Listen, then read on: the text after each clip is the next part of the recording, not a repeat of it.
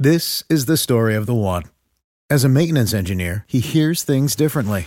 To the untrained ear, everything on his shop floor might sound fine, but he can hear gears grinding or a belt slipping. So he steps in to fix the problem at hand before it gets out of hand. And he knows Grainger's got the right product he needs to get the job done, which is music to his ears. Call, click Grainger.com, or just stop by. Grainger, for the ones who get it done.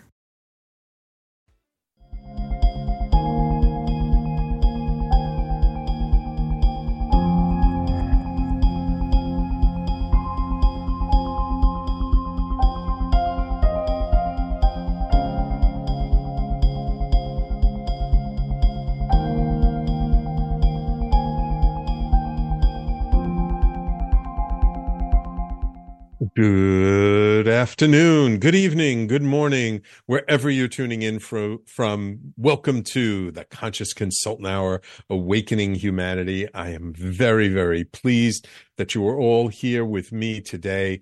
Did you catch last week's show with Andrew Harvey? He was wonderful. It was a great show, very passionate, and I'm really looking forward to today's guest, who I'll introduce to you in just a moment. But first, of course, we have my blog post from a couple of years ago that we're going through these days, the beginning of my show. And I want to get started because I really want to get to my guest. And this is kind of a long blog post. And the title of this one is True Freedom Lies Within Us. Freedom is something we like to strive for, to be free from work, free from obligations, and to have freedom to pursue our dreams. Yet in order to have the external freedom we desire, there is internal work to be done. For when we feel there is a lack of freedom, it usually comes from our own mental restrictions. We feel we cannot leave a job because we have a family to support. We cannot move to another town because it will cost too much. And especially when it comes to relationships, we feel we cannot leave because it will hurt the other person. Yet none of these reasons are true external bonds. They merely show a lack of imagination or flexibility. Perhaps we can leave that job we dislike and start a business instead. Maybe we can move if we can find a way to make our work virtual. And once we open a dialogue with our partner about how we feel, we might find they feel the same way, or better yet, we actually work through what created the desire to leave in the first place. We are more bound by our limited thinking than by actual chains. Not that there is not slavery in the world. There is.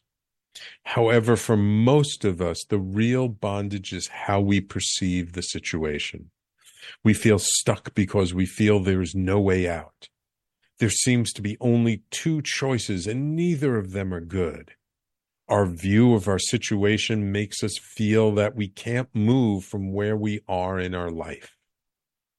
Yet there are more possibilities than we recognize.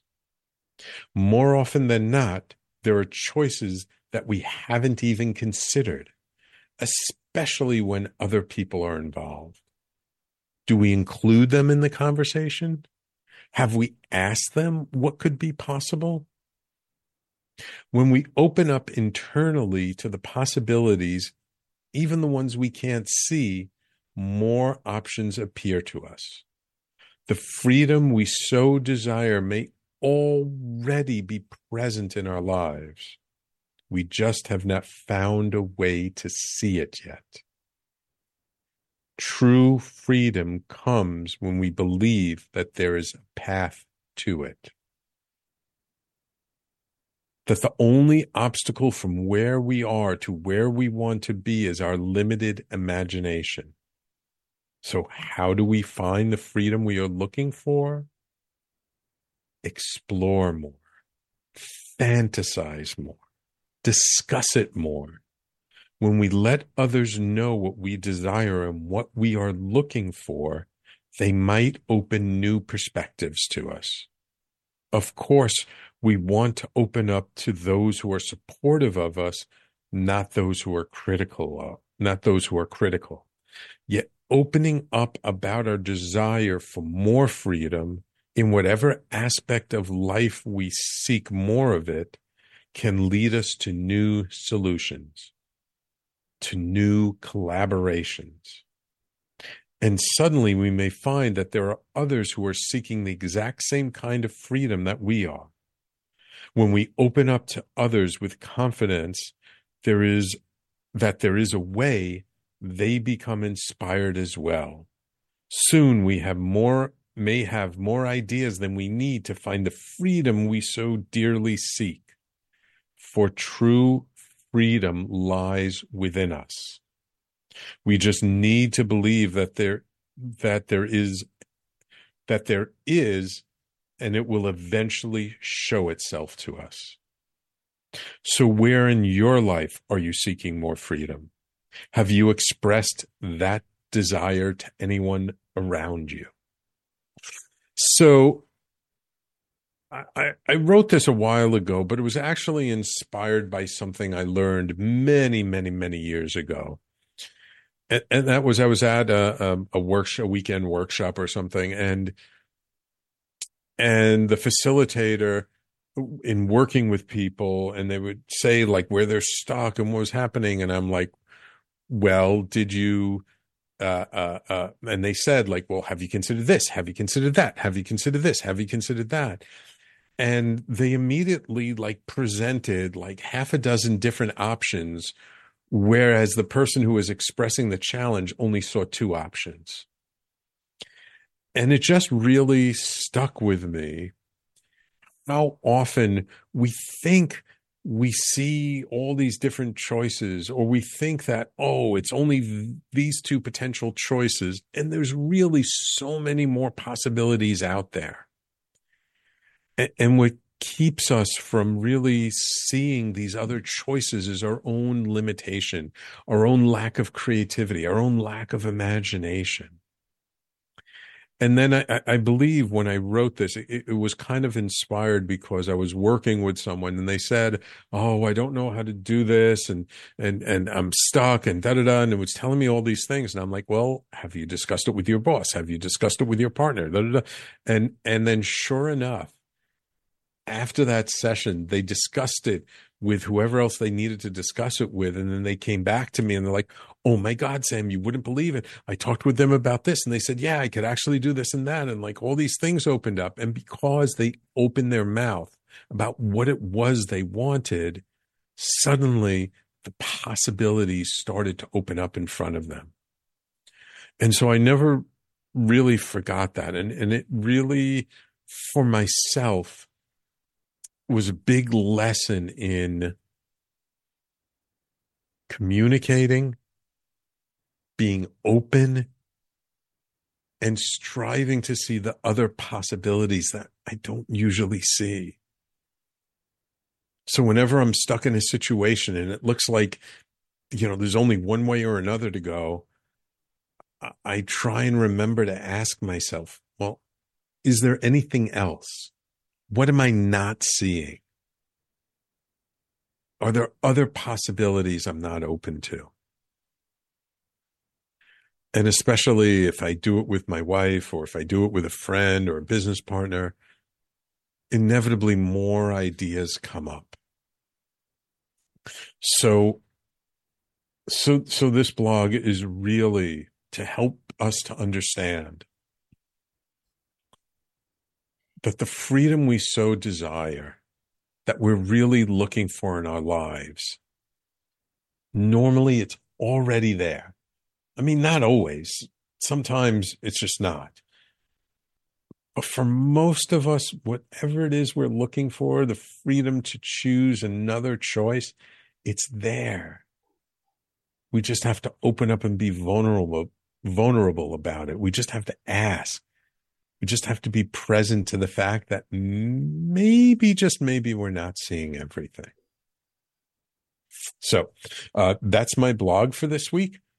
Well, it's from a long time ago, but it's for this week's show. It's called True Freedom Lies Within Us. You can always find my blog at talkradio.nyc/blog or at my personal brand website, theconsciousconsultant.com. And now it is my extreme pleasure to welcome to the show clinical psychologist, author, and healer extraordinaire, Dr. Richard Lewis Miller. Dr. Miller is the founder of the Health Sanctuary at Wilbur Hot Springs, a healing nature preserve. He's also a founding advisor to the Modern Family Institute, a senior advisor to the Changa Institute, and a senior advisor for the Alexander Shulgin Research Institute. In 2017, his book, Psychedelic Medicine, was published, which is a compilation of his interviews on the medicinal uses of psychedelics, featuring such luminaries in the psychedelics field as Rick Doblin, Stanislav Grof, James Fadiman, Julie Holland, Dennis McKenna, each discussing various substances such as LSD, MDMA, psilocybin, and ayahuasca. In 22, his new book, Psychedelic Wisdom, thank you to Inner Traditions for sending me the book, came out, where Dr. Miller shares stories of psychedelic transformation, insight, and wisdom from his conversations with 19 scientists, doctors, therapists, and teachers, each of whom have been self-experimenting with psychedelic medicines, sub rasa, for decades, revealing the psychedelic wisdom uncovered in spite of decades of the war on drugs. Dr. Miller and his contributors show how LSD and other psychedelics offer a pathway to creativity, healing, innovation, and liberation. Dr. Miller, welcome to the Conscious Consultant Hour. Thank you, Sam. It was a real treat to kind of get the book and to see who you have in here, especially the forwards written by Rick Doblin, who I recently got to meet personally at the Psychedelic Sciences Conference in Denver last June. And to meet someone who's really been involved in this movement, I'll call it, for decades, long before most people really realize how long and how much people have really put into this. And I'm just curious, what got you started on this path? Like, what was sort of the germ or the seed that sort of opened you up to the idea of looking at these substances, which especially, in the 70s and 80s were so vilified? I was influenced by Dr. Timothy Leary and Dr. Richard Alpert when they were teaching at Harvard. I was teaching at the University of Michigan in Ann Arbor, and I knew of their work. I knew they'd been fired. I picked up one of their books, The Tibetan Book of the Dead. Mm-hmm. In the back of the book, it said, you can have an LSD experience by eating morning glory seeds, heavenly blue or pearly gates. So I went out and bought all the heavenly blue and pearly gates morning glory seeds I could get, and got together with a friend. We had 2 people sit with us, and I ingested 400 morning glory seeds and changed the course of my life, because I saw things that I'd never seen before. I realized there was a lot more out there than I ever had any idea of, and more importantly, there was a lot more in there than I had any idea of. And so from that time on, I became what I call an inner space traveler. Yeah. Some people go to outer space. I go to inner space. And I've been going to inner space ever since. I continued my experimentation. I was fortunate that one of my great therapists, Dr. Robert Cantor, administered MDMA to me while it was still illegal, and excuse me about that. Get rid of that. He administered MDMA while it was still legal, and I had an amazing experience with the MDMA. As a clinical psychologist, I recognized immediately the value that this would have for couples therapy. And it was a little bit after that MDMA got scheduled in 1985, I believe. But also in 1985, I met Rick Doblin at the Esalen Institute, and we became friends, and very much agreed that there would be a lot of work that would go on, that we would be necessary. Excuse me again. I don't know how to turn this darn thing off. There. No worries. So that was the beginning, and Rick has been on the campaign, and I've been on the campaign ever since. And I've been one of those people for 50 years now, I guess, to be classified as a drug warrior. But I'm not a drug warrior. I'm a people advocate. Because the war on drugs is, many of us know, war on drugs, Sam. It was a war on people. Yes. It was a racist, motivated war against people of color and of hippies.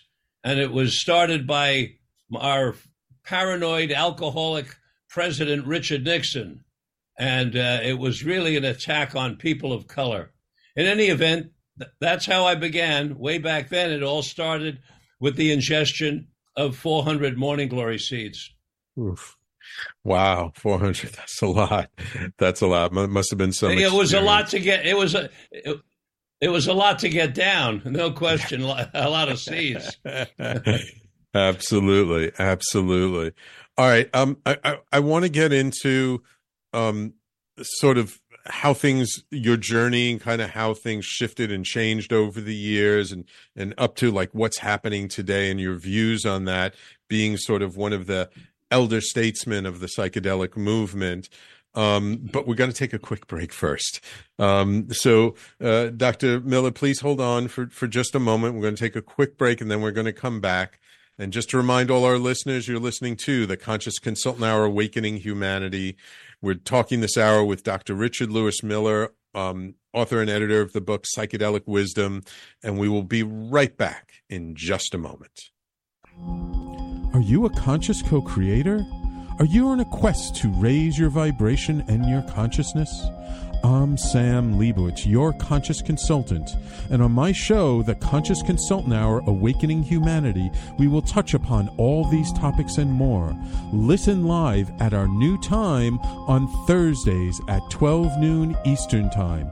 That's The Conscious Consultant Hour, Awakening Humanity, Thursdays, 12 noon on talkradio.nyc.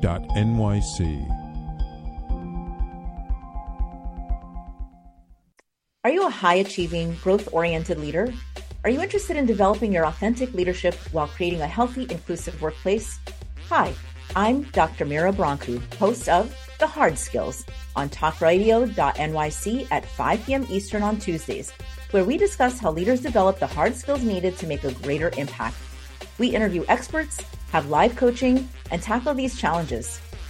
Listen to The Hard Skills on Tuesday at 5 p.m. Eastern on talkradio.nyc. Are you a business owner? Do you want to be a business owner? Do you work with business owners? Hi, I'm Stephen Fry, your small and medium-sized business, or SMB guy, and I'm the host of the new show, Always Friday. While I love to have fun on my show, we take those Friday feelings of freedom and clarity to discuss popular topics on the minds of SMBs today. Please join me and my various special guests on Friday at 11 a.m. on talkradio.nyc.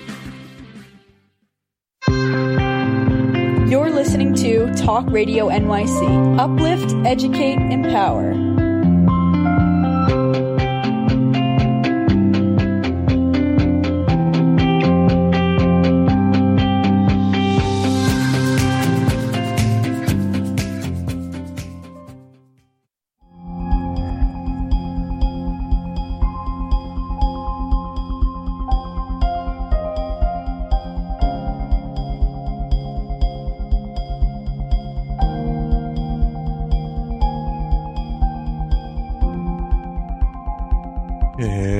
Welcome back to the Conscious Consultant Hour, Awakening Humanity.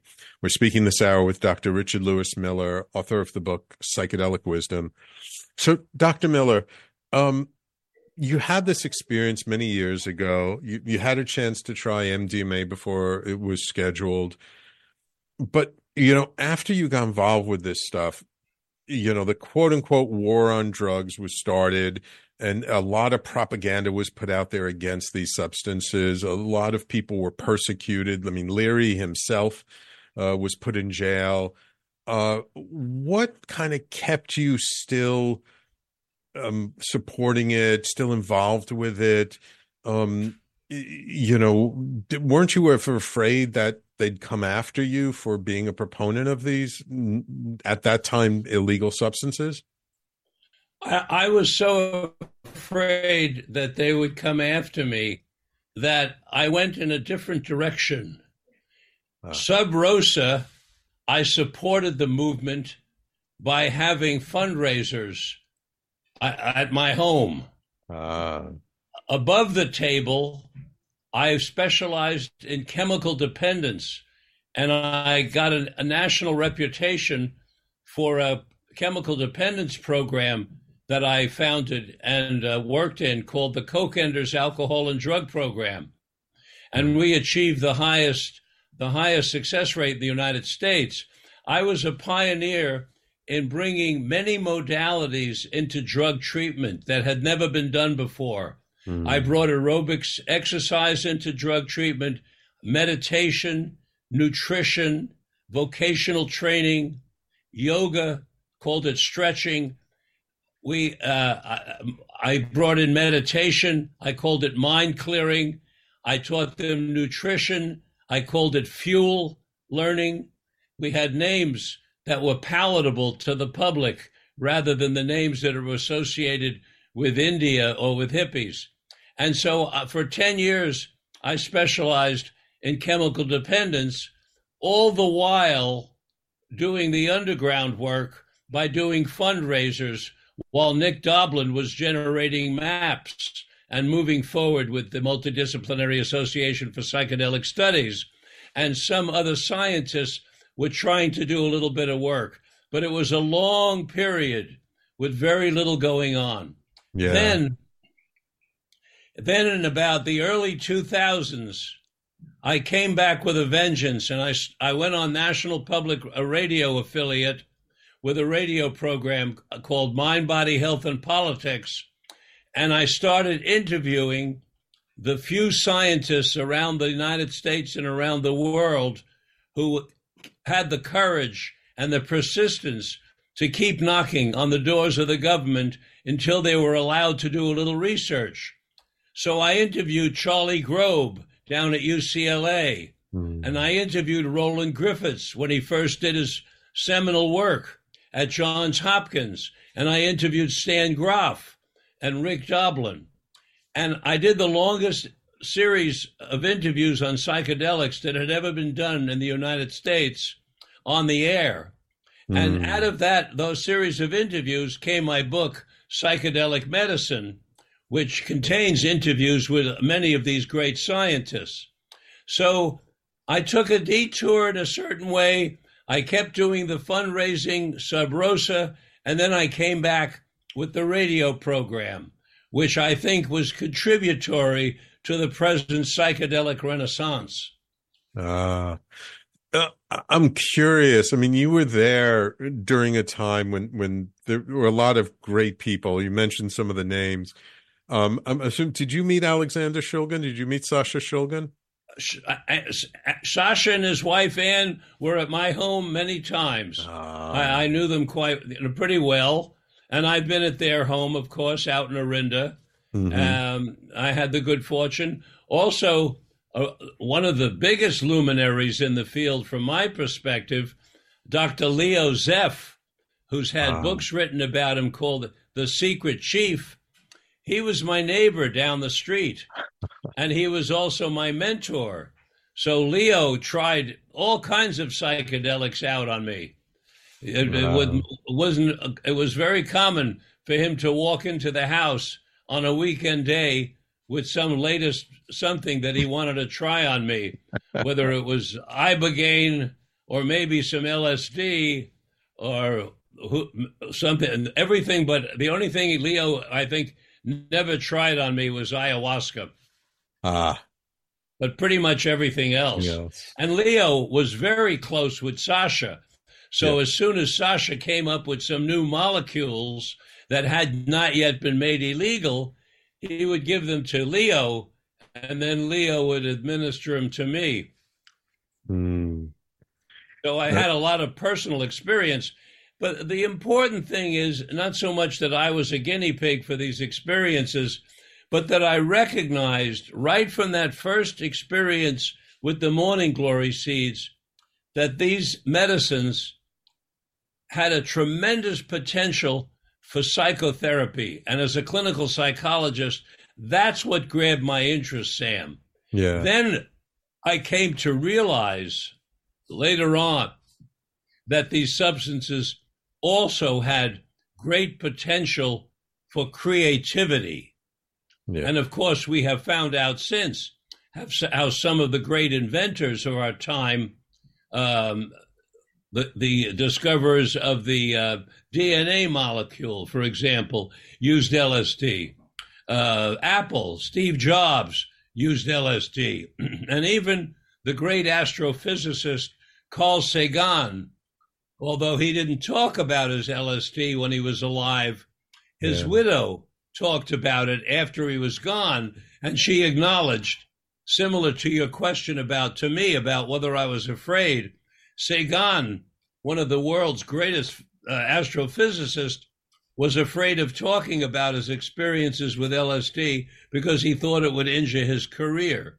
Yeah. And that's an example of how draconian our government has unfortunately been over the years with regard to these substances and their potential for healing.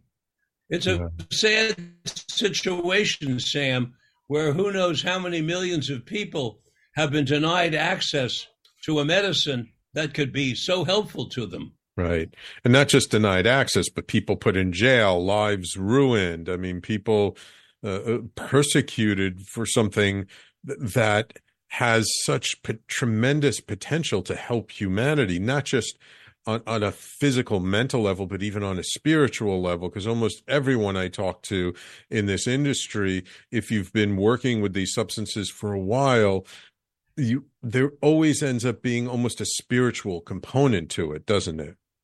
There is a spiritual component.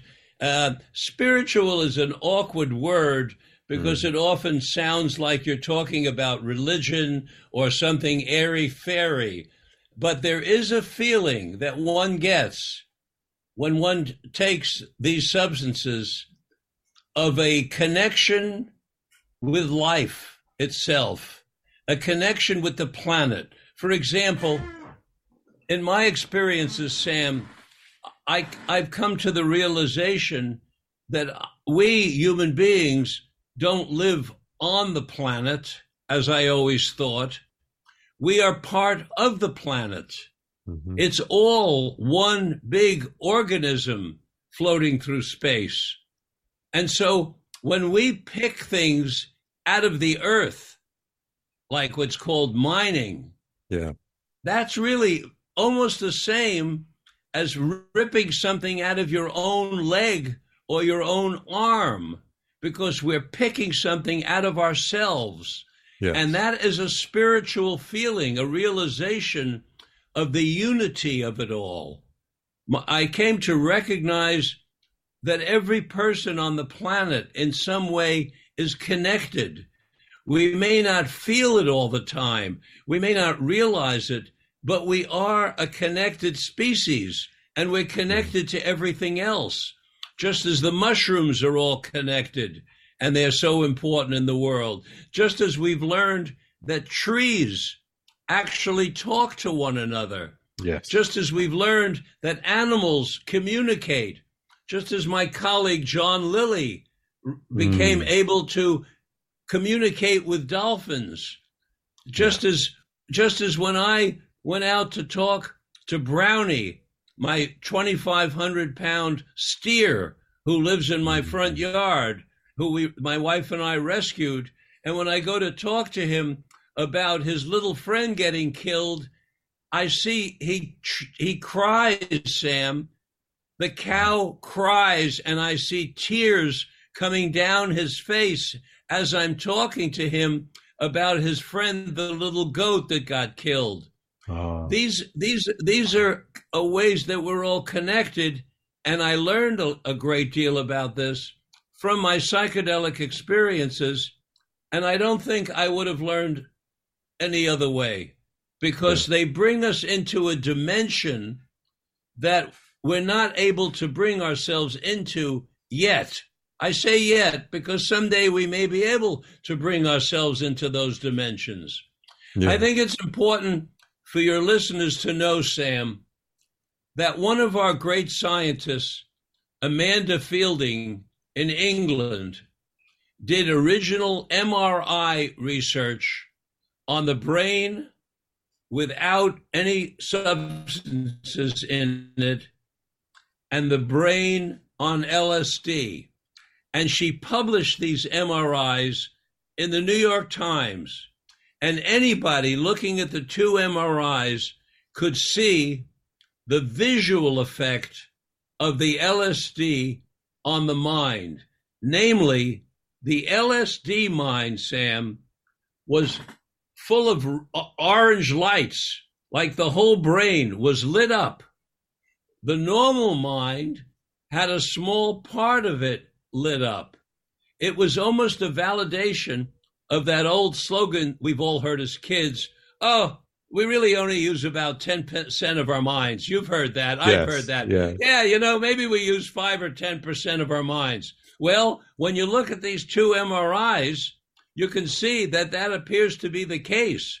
And the LSD does something to the mind to activate it. And when the mind is activated, we have resources available to us that are almost unimaginable. And that's why I mentioned these scientists, because the other way that we can use LSD, for example, some of the other psychedelics, in addition to use it for healing, for anxiety, depression, end of life, depression and anxiety. I'm writing my next book is on that topic, by the way, end of life with psychedelics. But in addition to using it for the healing, there is this whole avenue that is yet to be explored of using these medicines for creativity. And I think that is where the entire field of psychedelics is really going to explode, when people apply themselves to a particular task, take the substance, go inside, and then do that inner work that you talked about in your blog. But instead of doing the inner work regular, which is really good the way you prescribed, doing the inner work with the added boost of these significant psychedelic substances. Yes, absolutely. And I've heard it even said that the people who created the equipment for the backbone of the internet, the Cisco routers and these complicated machines, that they were able to do that. Our bodies come in different shapes and sizes, so doesn't it make sense that our weight loss plans should too? That's the beauty of Noom. They build a personal plan that factors in dietary restrictions, medical issues, and other personal needs so your plan works for you. Noom doesn't restrict or shame when you want to treat yourself. Their flexible program focuses on progress instead of perfection. You don't have to give up carbs or anything. And with their daily lessons, you can learn something new about your food choices every day. After just a few days of using the app, I learned how to recognize cues for overeating and how to choose the right foods to feel full. Stay focused on what's important to you with Noom's psychology and biology-based approach. Sign up for your trial today at Noom.com. That's Noom.com. And check out Noom's first ever cookbook, The Noom Kitchen, for 100 healthy and delicious recipes to promote better living. Available to buy now wherever books are sold. Only after using LSD, and that they were able to sort of hold in their mind these more complex models that they were then able to program for and create the circuitry for, that they couldn't have before using the substances. Oh, that's a great story, Sam. Yeah. So, I mean, it's all about, right, interconnectivity and communication. We've got to take our next break, Dr. Miller. But when we come back, I would love to talk a little bit more about what you think about this sort of rebirth, the renaissance, everyone's calling it, of psychedelics. What do you think really started that? And then where we are today, and if you have any sort of warnings about like what's happening today and what to be aware of. Okay. Be happy to do that. I'll also tell you that my book after the End of Life book is called Psychedelics Adverse Effects. So I'm right on the same page with you. Wonderful. Wonderful. Great. So everyone, please stay tuned. You're listening to the Conscious Consultant Hour, Awakening Humanity. We're speaking this hour with Dr. Richard Miller, author of the book Psychedelic Wisdom and Psychedelic Medicine. And we will be right back to continue our conversation in just a moment. Hey everybody, it's Tommy D, the nonprofit sector connector, coming at you from my attic. Each week here on talkradio.nyc, I host a program, Philanthropy in Focus.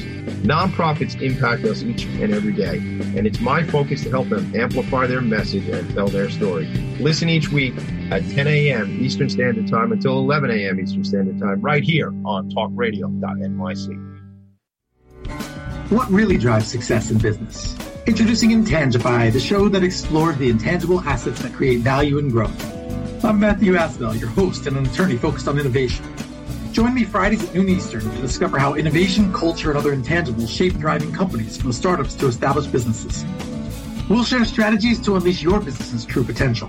Tune in live on talkradio.nyc, Fridays at noon Eastern, and Intangify your business today. Were you an essential worker during the pandemic? If you needed to learn stages of epilepsy, did you depend on advocates? Did you use new innovations to cope with mental and neurological issues? Maintaining high quality of life and keeping good mental health are what we all strive for. I'm Frank R. Harrison, host of Frank About Health, and each week top healthcare influencers, professionals, and innovators answer these questions and more. Stay tuned on Thursdays at 5 p.m. on talkradio.nyc, and I will continue to be frank about health with all of you. You're listening to Talk Radio NYC at www.talkradio.nyc. Now broadcasting 24 hours a day.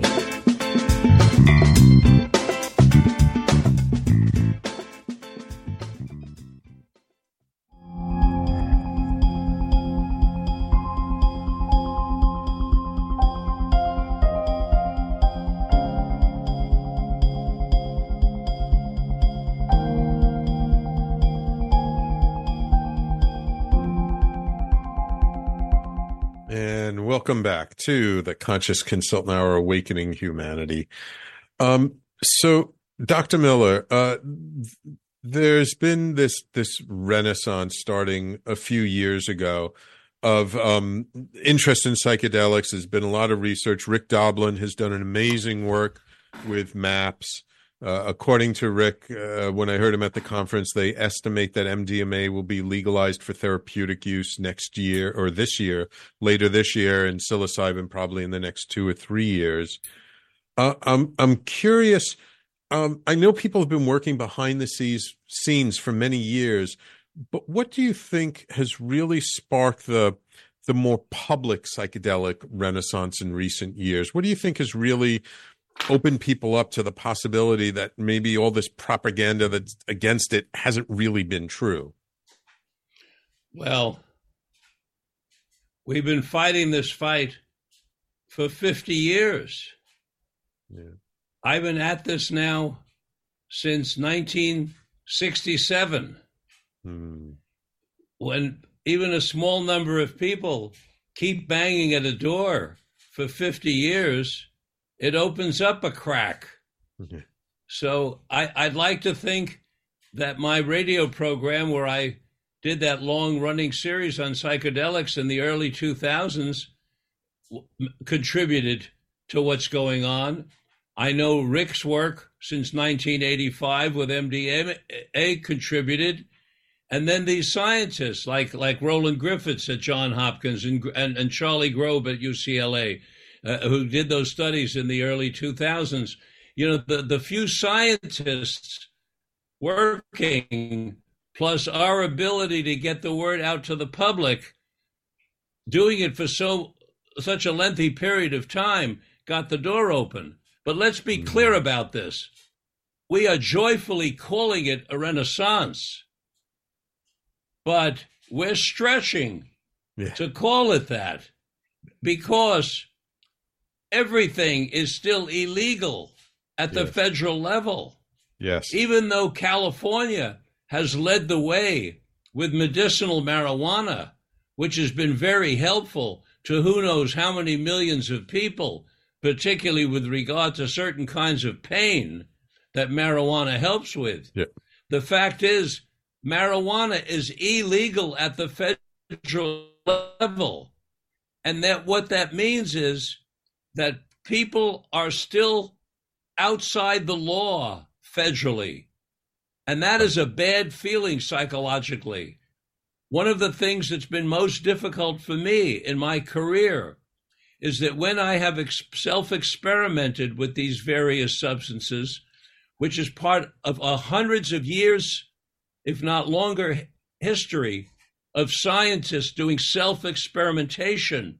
Because look, 100 or 200 years ago, you couldn't go into a Psych 101 class and get a bunch of subjects for you, right? And you couldn't go to the public. So scientists experimented on themselves all the time. Right. So those of us who experiment on ourselves are part of a long tradition. However, I also had a feeling all the time of discomfort because I'm an honest man. I don't want to be doing things outside the law. And yet I had that feeling I was doing something outside the law. That's psychologically not a good feeling. And that feeling still exists with many people around the United States, that those substances are illegal and therefore they're bad or therefore they're dangerous. And the people take the attitude because marijuana is still illegal with the government, there must be something wrong with it. Now, there is movement. We've got 26 states so far that have passed laws for either recreational or medicinal marijuana. But that means there are still 24 states who are not in that category. So is there a renaissance? Hopefully. It appears like we're making movement, and it looks like the government. But until the government the federal government actually changes the laws, we are just scratching the surface. Yeah. That is the actual truth, because people's lives can still be ruined. The government can come in and use the laws and arrest people, put people in jail, and who knows what's going to happen if this Donald Trump gets elected again. He's liable, obviously he wants to be a dictator, and he's liable to do anything with regard to psychedelic substances. We have absolutely no way whether he's going to bring the power of the federal government down on science again and suppress research at the university levels in the same way it has been suppressed for the past 50 years. So there's concern about that. There is concern. Yeah, absolutely. Absolutely. You bring up a very good point, because I know I've spoken to people in the cannabis industry, and one of the big problems is because it's not federally legalized, banks actually can't accept deposits, or the requirements are like astronomical for a bank to accept deposits from a cannabis business. And you can't do cross-border transactions, and like with cannabis, you can't sell it across state lines. And so even though Oregon and Colorado have legalized psilocybin for medical use, still you can get in a lot of trouble. And I even read an article recently about a rabbi in Colorado who was doing psilocybin group sessions and got arrested for it. That's what I'm talking about, and Sam. He's still in jail. That's exactly what I'm talking about. Absolutely. And what you're talking about with regard to the people in the marijuana industry not being able to use the banks is very important. What other business in the United States is not allowed to use a bank? So it's a draconian law used to punish, and it's archaic. There's no science behind it. Right, and that's sort of one of the things I know people have been fighting about, is that for something to be a Schedule I substance, one of the conditions is that it has no medical use. But all these substances have some kind of medical use, and the addictiveness of it. There are all these conditions that, in order for something to be considered a Schedule I, it has to meet. And the truth is that, like, almost none of these substances meet those conditions. So it's not just draconian. It is illogical. It's not true. It's this war on drugs is built on so many falsehoods that people don't even realize that all these things people have been saying about psychedelics for years are just not true. They're definitely not true, and we've proven it. Recently I interviewed some of England's greatest psychedelic scientists, Robin Carhart Harris, Ben Sessa. I've got David Nutt coming up. And, what I think it was Robin who said to me, we don't really need more research to prove that these psychedelic substances have health benefits. What we need is the laws to change so we can start administering and do even more research, and so that more people in the sciences will feel comfortable doing research, because there are still plenty of people out there who are afraid to even go into the field of psychedelics because it potentially could be a career killer. Yes. It wouldn't take very much for a little switch in the government, and it's a career, because we have certain fields within academia that are known career killers. Hypnosis. You want to study hypnosis? That's a career killer. Psychedelics can be a career killer. They have been. Human sexuality, a major career killer. If you want to study human sexuality in the legacy of the great Alfred Kinsey, you can kill your career. Wow. Because, yes, that's very true. And so what that does is it dissuades smart people from going into these very important specialties. By the way, my latest book is called Freeing Sexuality, and I talk about the horrendous attitudes, the most hypocritical attitudes that we have in this country, and how we have suppressed women, particularly in the field of sexuality. In fact, women have been suppressed so horrendously, they're sort of in line with the people who have been suppressed for using psychedelic substances. Yeah. They're in that same category of being the victims of enormous suppression. Yeah, absolutely. Absolutely. Well, you know what? Maybe we'll have you back later in the year to just talk about that book, because that's a whole huge topic in and of itself. Yes. Absolutely. So we got to take our last break. So when we come back, I do want to talk about sort of today, what if people are interested in this stuff, what to be careful of, what to think about, and how psychedelic use is not necessarily for everyone, is it? That's right. And we'll talk about adverse effects after the break. Wonderful. So everyone, please stay tuned. You're listening to the Conscious Consultant Hour, Awakening Humanity. We've been speaking this hour with Dr. Richard Miller, author of the book Psychedelic Wisdom, and we'll be right back in just a moment to wrap it all up. Are you a high-achieving, growth-oriented leader?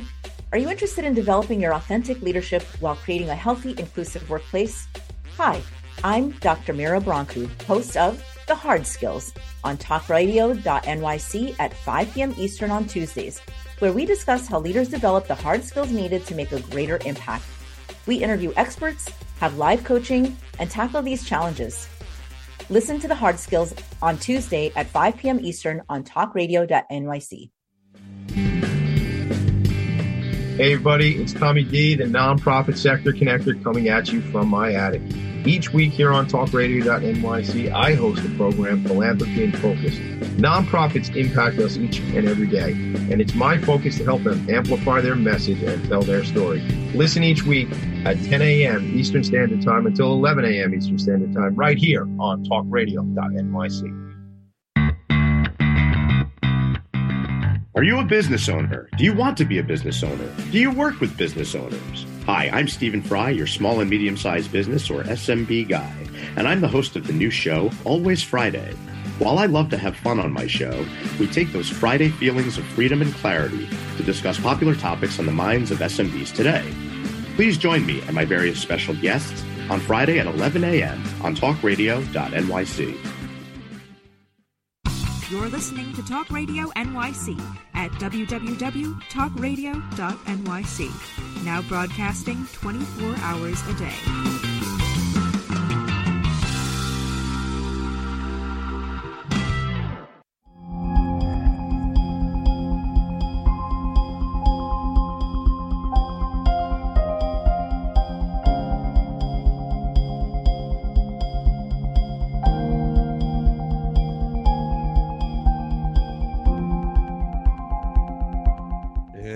Welcome back to the Conscious Consultant Hour, Awakening Humanity. So, Dr. Miller,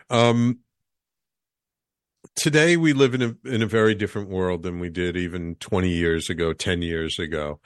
A lot of people are seeking out these substances. A lot of people, I know many people who are doing ayahuasca. I've been down to Peru myself. A lot of people looking at psilocybin, looking at all these different substances. What should people be aware of before they engage in these things for the first time? Well, many of the psychedelics have an immediate effect on blood pressure and heart rate. So people who have cardiovascular issues should really be very careful. And they really ought to talk to their cardiologist and to the guide who is guiding them, right, prior to engaging in psychedelics. But I'm talking now about LSD and psilocybin and ayahuasca and MDMA. Mm-hmm. Not so much with marijuana, although marijuana can also increase the heart rate and the blood pressure. Mm-hmm. But people with cardiovascular issues, they definitely need to be checking themselves out beforehand. Mm-hmm. They don't want to go into an AFib during a psychedelic experience. So those people, for certain. Now, people who have a lot of material, trauma from the past, material that they know they've stuffed and they haven't dealt with, those people have to have a really good guide. If you have any idea that you're dealing with old stuff that is influencing your life, where you find yourself being overly emotional, or you find yourself being very OCD, if you're noticing, and people notice, that you have obvious symptoms of emotional trauma, you've got to make sure that you have a very experienced guide. And here's why, Sam. That material is very well dealt with using psychedelics, but only if you have someone to assist you through it. Because if you don't, you can have what's called a bad trip. Right. So, for example, I take a psychedelic and stuff comes out of a compartment in my consciousness that I've had trapped in there, sealed in there for 30 years. Let's say it was a sexual assault, or maybe a teacher made fun of me in front of the class and I was humiliated and went into a shell. Some material that I sealed off that I never wanted to look at. That material is very liable to pop out during a psychedelic experience. Now, if you've got someone to work with you when it pops out, that's a wonderful thing. That's what you wanted to have happen. You want to get all that junk out of those little boxes, and the guide will help you clean them up and deal with them head on. And then you come away with a feeling of mastery and confidence. However, if you don't have that person to help you with it, you could find yourself in a negative loop where instead of coming out positive, you go around negative and negative and negative and negative. And then it can be horrifying because the psychedelic is magnifying the material. It's pushing it right in your face. But it can be overwhelming to have a negative material, demons, right in your face alone. But with the help of a guide, you're dealing with it together. The guide is helping you breathe, helping you look at it, assuring you, and working with the material. That's the best thing that can happen. So it's the difference between turning a bad trip into a really positive trip and coming away with confidence, and a bad trip continuing to be a bad trip.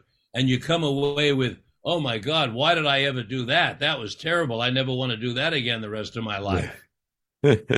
Yeah, I've known people who've said that the challenging experiences they've had while on psychedelics, they actually learned so much more about themselves than they did on the good experiences, that actually they don't even call them bad trips. They just say it was challenging to get through, but that actually more growth happened during that time, more vulnerability, more releasing of these old patterns happened during those kinds of experiences. Yes. The other thing I want to mention that I think most of the scientists, if not all the scientists in the country, are emphasizing nowadays, Sam, and that is where you take the psychedelic is a critical variable. Yeah. See, many of us who came out of the 60s, you know, people took psychedelics everywhere. They took them on the street. They took them in the park. But we're now talking about a different era. I'm not talking about recreational use. Recreational use is a whole thing in and of itself. I'm not against it by any means, but that isn't my area. I'm a psychologist. I'm interested in therapeutic use. For therapeutic use, you have to pick the environment that you take these psychedelics in very carefully. That isn't true for many medicines. So people aren't used to that. In fact, hardly any medicines do you have to pick the environment. You can take your medicine in a car, take your medicine at home, take it in a hotel room, you take it out of the pill box, you take your medicine. But with these medicines, you must pick your environment extremely carefully. You want safe, you want quiet. Out in nature is excellent. Yeah. In somebody's home with all the technology turned off, a friendly environment, great. You don't want to be around industrial noise, Sam. Yes. This is very important. You're in New York City. Yeah. I would not take a psychedelic in an apartment in New York City unless I was above maybe the 20th or 30th floor. Why am I saying that? Because you have a great deal of ambient sound in New York City. I know that. I lived in New York. I went to Stuyvesant High School. Oh, really? I went to Bronx Science. Oh, my gosh. Okay. So you don't want to be under the influence of a psychedelic and all of a sudden start hearing sirens, which you can hear. I was talking to my daughter, Eva Cheska. She lives on 56th Street in Manhattan yesterday. While we're talking, I can hear these sirens so loud in the background. That's the last thing you want to hear when you're under the influence of a psychedelic. And you don't want to hear ambulances, and you don't want to hear traffic noise, because when we take a psychedelic, we're very open. Yes. Everything is open, wide open. And those noise, those sounds, those sirens, they can influence what's going on inside and send you in a particular direction, or maybe frighten you that the ambulance is coming for you, or some other kind of mind trip that would go on like that.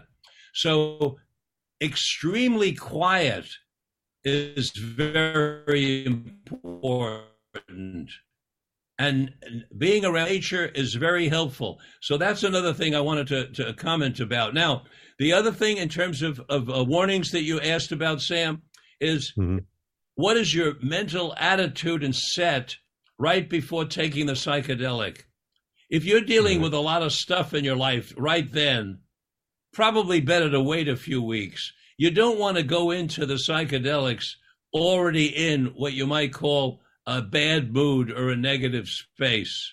But, if you're dealing with a lot of extra stuff, give it a little time. Wait another week before doing that. That we refer to as what the mental set is. Right. Better to go in with an intention, with a list of what you want to deal with, that you've looked over the list with your guide.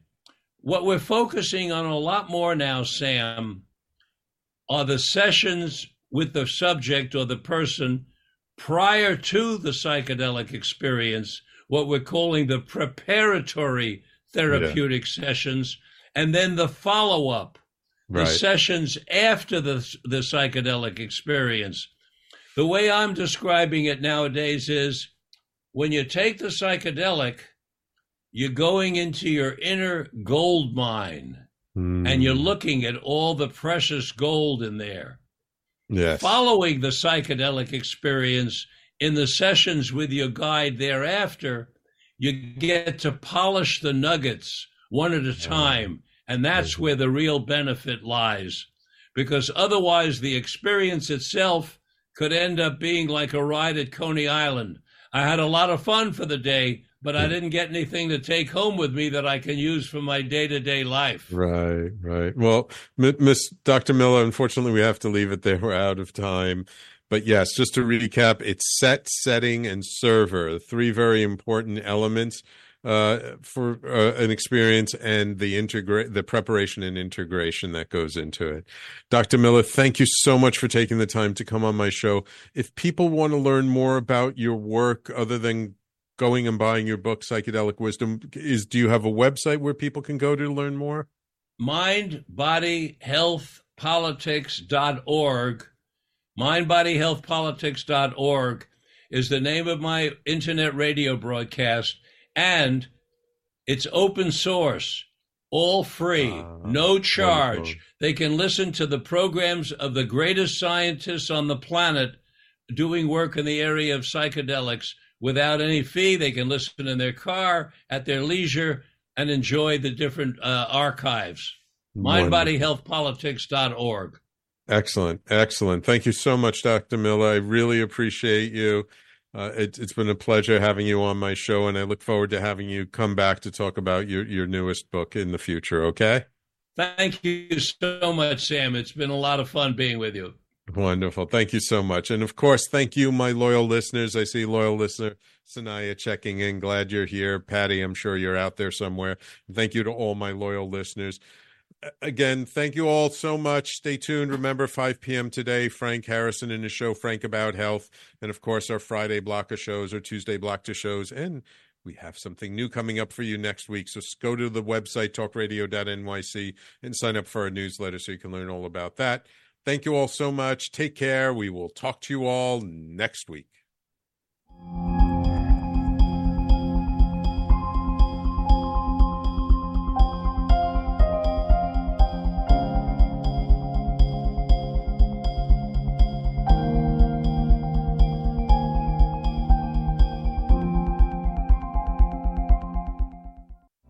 You're listening to Talk Radio NYC. Uplift, educate, empower.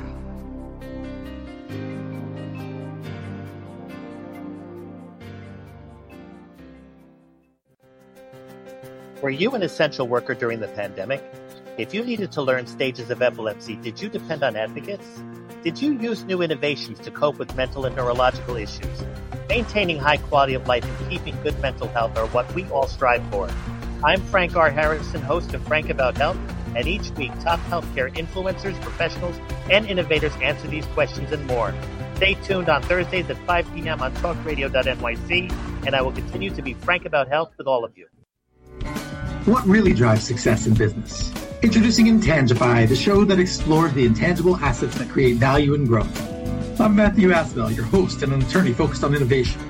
Join me Fridays at noon Eastern to discover how innovation, culture, and other intangibles shape thriving companies from startups to established businesses. We'll share strategies to unleash your business's true potential. Tune in live on talkradio.nyc Fridays at noon Eastern and Intangify your business today.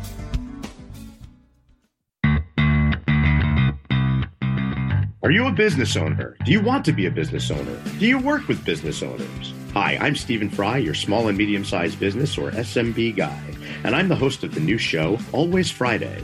While I love to have fun on my show, we take those Friday feelings of freedom and clarity to discuss popular topics on the minds of SMBs today. Please join me and my various special guests on Friday at 11 a.m. on talkradio.nyc. Are you a conscious co-creator? Are you on a quest to raise your vibration and your consciousness? I'm Sam Leibowitz, your conscious consultant, and on my show, The Conscious Consultant Hour, Awakening Humanity, we will touch upon all these topics and more. Listen live at our new time on Thursdays at 12 noon Eastern Time. That's The Conscious Consultant Hour, Awakening Humanity, Thursdays, 12 noon on talkradio.nyc.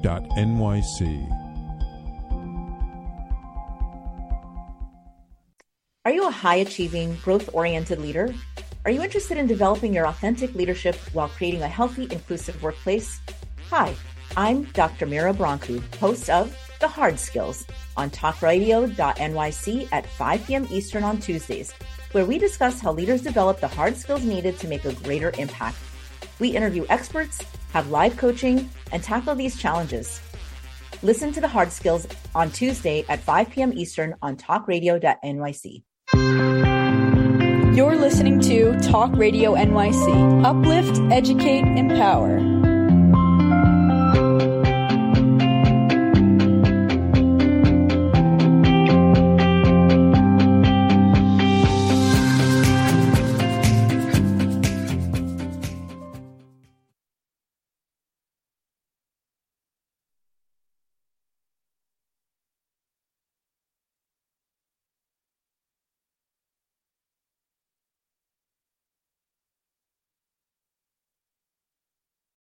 This is the story of the one.